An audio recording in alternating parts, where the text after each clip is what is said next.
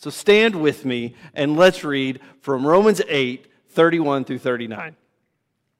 And I know we know it because this is one of those that we know. For some of us, when we go through difficult times, this passage is the hope that we need. What then are we to say about these things? If God is for us, who is against us?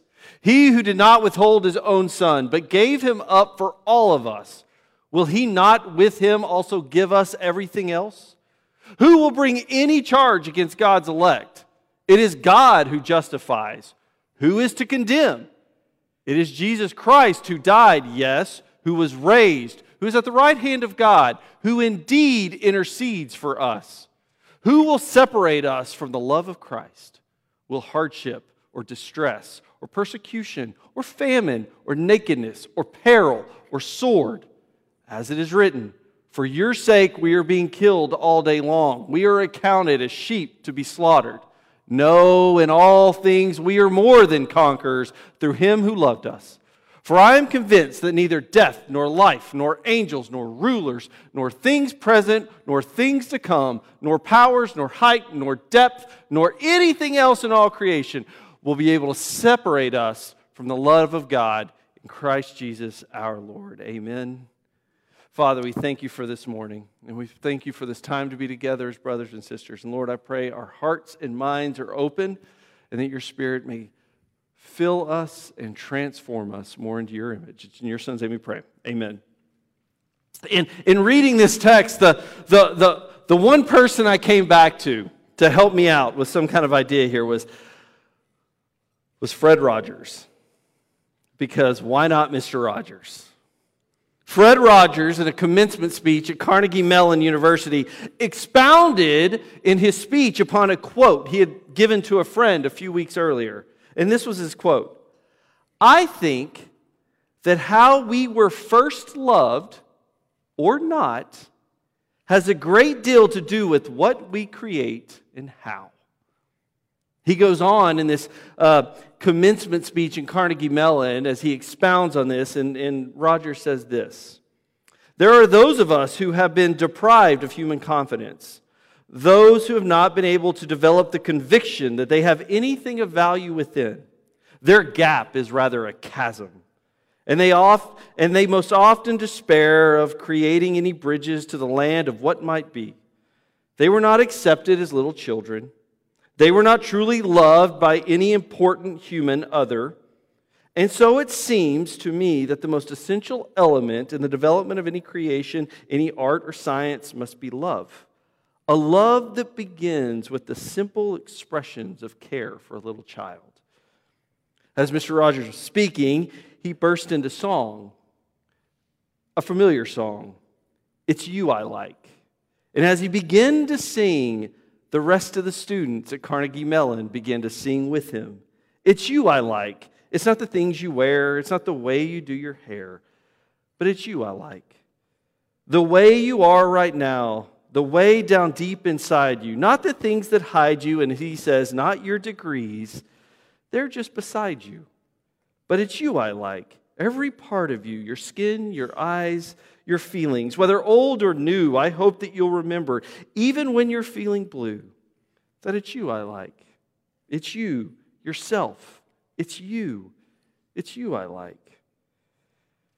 And then Rogers finished with this, this is for the child in all of us, that part of us which longs to help in the creation of a new and better world. Our reading today in the last part of Romans 8 has brought us comfort and hope, and has brought comfort and hope to countless Christians throughout the centuries. And here in this last part, Paul kind of doubles down on the statement he made at the beginning of the chapter in Romans 8 when he says, there is now no condemnation for those in Christ Jesus. And I think that's what all of us want, is it not? We want to know that we are loved. And better yet, that there's nothing that we could do that would cause us not to be loved.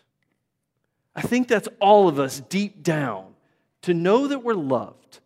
But not only to know that we're loved, to know that that love is so deep and so passionate and so giving that there's nothing we can do that would separate us from that love. Because that's a big deal. And I know as I was reading it, and I know with Mr. Rogers, it can be very pie in the sky, and even, to be honest with you, it can sound like a bad Hallmark movie.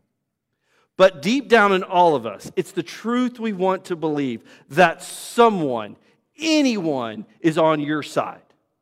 That no matter what, there will be someone who will always be for you. Someone who will have your back no matter what. Because you see, we are shaped by how we are loved and by the truth of that love. Our worldview, how we see and experience the world and how we see and experience others in relationship is translated by that love we experience or that we haven't experienced. All of that we've experienced creates this worldview, how we see things, how we understand things, how we listen to people. And I've said this statement many times, partly and mostly because I believe it, and it's not some new kind of innovative statement. It's not something that I came up with, but it always helps put into perspective for me people's actions. And the simple fact is this: hurt people hurt people. Hurt people hurt people. And I think we get that, do we not? We get that. Some of us in here have been hurt by the person's hurt. We've been hurt by someone else's hurt, right? Whatever a certain person has gone through in their perspective, it gets projected onto us as well. We've all been hurt by someone, and it's kind of based off that other's hurt. Many of us have hurt people because of our own hurt that we've experienced. We've done things to people based on the experiences of love and relationships. And we've projected onto people certain things. Whatever we experienced is how we then interact with others and the world. If trust was the issue, then those trust issues follow us. If relationship and love were based on some form of transaction or quid pro quo, then that is how we see other relationships. Transactional and quid pro quo. We've all been part of those. Someone uses you up just enough to get everything they need from you, and then they're done with you. It's this whole phenomenon which I've never really understood of ghosting. Maybe you've heard of it. When people all of a sudden who you know you stop hearing from them. They just drop you, and you never hear from them again. And the term is ghosting, but it's almost this idea of the person that you were with got everything out of you that they needed, and they no longer need you. And so the best way to handle the relationship is never to talk to you again. To act as if they've never been around and you've never been around. And whether we admit it or not, our relationship with God can be based off of these views. If we fear God, and what I mean is, if we fear a God that is looking for our demise, and I've said this so many times, if we fear a God that we think is looking for our demise, if we fear a God that is, we think in our mind, transactional based, you know what I'm talking about. We've heard it from people. I just hope I'm good enough.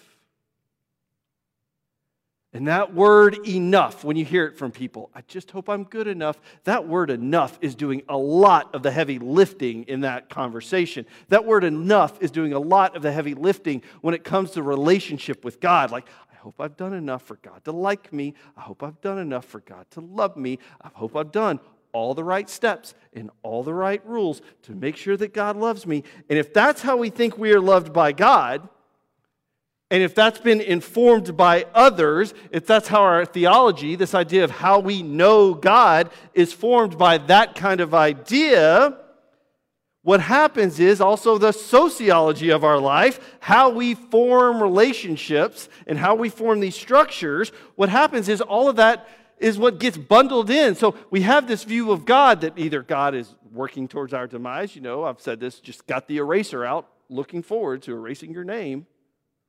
Or if we think that we have to make sure we cross every T and dot every I. And if we do, then God will love us. And if that's our theology, then what happens is our sociology, how we form relationships, how we form our relationship structures, how we form communities like this, also kind of looks that way. And in the first 8 chapters of Romans, Paul is working through the significance of the Christ event, the death, burial, and resurrection of Jesus, and how that Christ event works in our lives and informs our life. How does the life of Christ, significantly the death and resurrection of Christ, inform how we live our life now? What is God up to in this? Is what kind of Paul is answering in these 8 chapters. And he's pushing against these ideas that God is, that there's this like rules-based God, which he's talking to his Jewish brothers and sisters there as we've read this, right? You can't be good enough. It can never be. If it's all based on you, then there's going to be problems. That's why Jesus, and he speaks of this, Jesus was the way. Jesus made it to where you could see that you have always been good enough. That God has never been working towards your demise, but has always been working towards your success and towards you being a better person. And all of this comes into a crescendo in our reading as we begin in Romans 8:31. What can we say about what God has and is doing in Christ? So what can we say about all these things, Paul asks? What can we say about our standing before a perfect God? What can we say about God's righteousness and grace? What can we say about God's love, Paul is saying? Well, in all of this, in these rhetorical questions, Paul sums it up. Saul sums it up in this last part of Romans 8:31 when he says, if God is for us, then who can be against us? And I have been trying to work you through this process to say that God has never been against you. He has always been working for you. And don't you see it in the life of Christ? That Romans 2, where Paul talks about God's wrath and God's impending wrath upon humanity that had gone wayward with its Creator, that this is the biggest threat to condemnation, is God's wrath. Knowing this reality can be a sobering thought for all of us. Sin and death, as Paul has been talking about, kind of trade in this Romans 2 reality of God's wrath. It trades in this reality heavy in our lives. It causes us to do and say things otherwise that we might not do, as Paul has been talking about. And why is that? It's because of fear. It's fear that we talked about last week and on Easter Sunday that keeps us from flying. It's failure and disappointment and shame that are the big motivators, individually and corporately, that cause us to do nothing. And it's all based on this idea of the wrath of God, the condemnation of God in your life. And yet, however, all of this, Paul lets us know rather emphatically in this text and over the next 9 verses that God doesn't transact this way with God's creation. God doesn't say, be nice or you'll get my wrath. He actually doesn't say that. We put those words into God's mouth. God is the very author of the story that Paul has been talking about, and we witness God's love and righteousness towards us in the person of Jesus Christ, as he said in verse 32. He did not withhold his own son. He did not withhold his own son, which is, by the way, hearkening back for some of the Jews to Abraham, right? Abraham and Isaac. But this is what Paul says, he who did not withhold his own son, but gave him up for all of us, will he not with him also give us everything else? In Christ we find just how much God loves us. We find out just how much God wants us and takes care of us. In Christ we find out how far he's willing to go for his chosen ones, as we read in 8:31, God's elect. And in the story and person of Christ, we find our hope and our identity and our very being. The only one who could find fault with humanity, the only one who could bring charges against us, is the one who gave his life for us. Nobody else can bring charges against you. Oh, sure, we try. We do. We do it to one another all the time. We point fingers and we try to do that, but sticks and stones. We try to rationalize it out. But here Paul says, the one person who can bring charges against you is the one who died for you. And it's through this death that you are justified, the only one who could do it. And God undergoes the deepest humiliation possible for the sake of our salvation. Last week, the deepest humiliation possible. Death on a cross for the sake of our salvation. God's faithfulness towards us, each of us, is embodied in Jesus.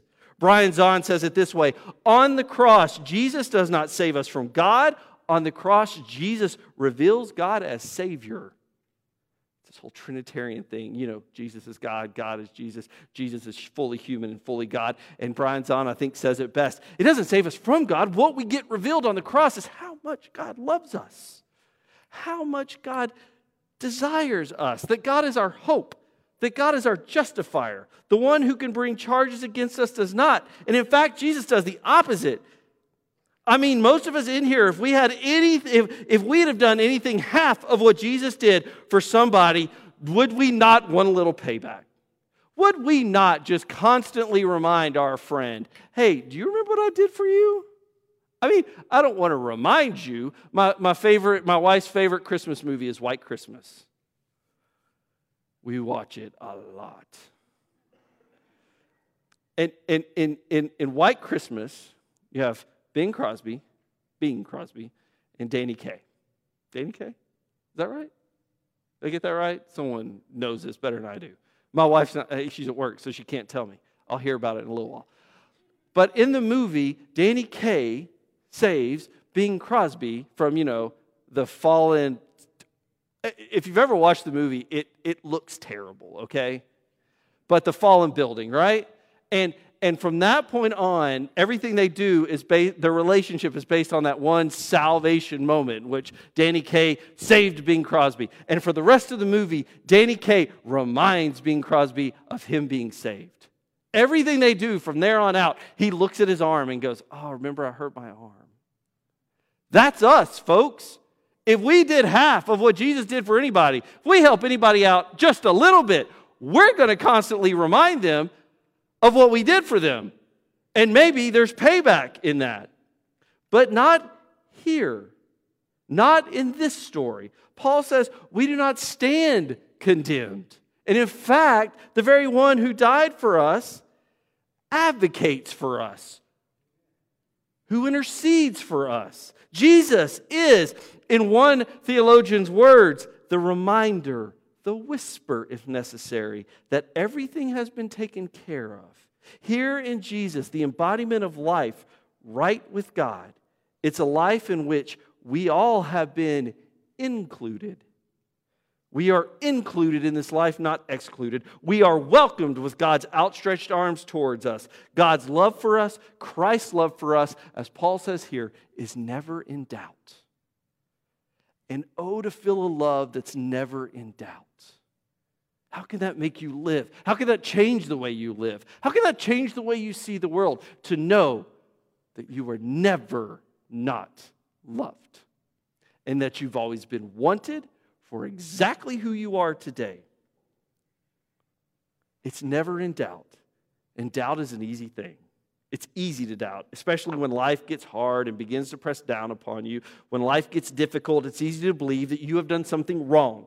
Maybe you think God is punishing you for something you did in the past. Or I don't know, you haven't had enough faith or something. It's easy to be trapped in this kind of doom loop of condemnation. It's easy to think that love only goes so far. If you've only known what I did, God, if you only knew my past, we see that to ourselves. And it becomes this doom loop of life in which we can never be fully loved. We can never be who we are. God can never see us in a way other than how I see myself or how somebody else sees me. So for some of us, it becomes a way of life. We deserve whatever comes to us because it's what we've done in life. We believe the lie that we're unlovable. And that perspective, that worldview on life is everything when the pain and the difficulties and the suffering enters. If love has been transactional and judgmental and fleeting, then these kind of pressures take on the heaviness of condemnation. We believe we're being punished for something we did in the past or something that, I don't know, we're going to do. Hardships become a tool from God for punishment or displeasure in us.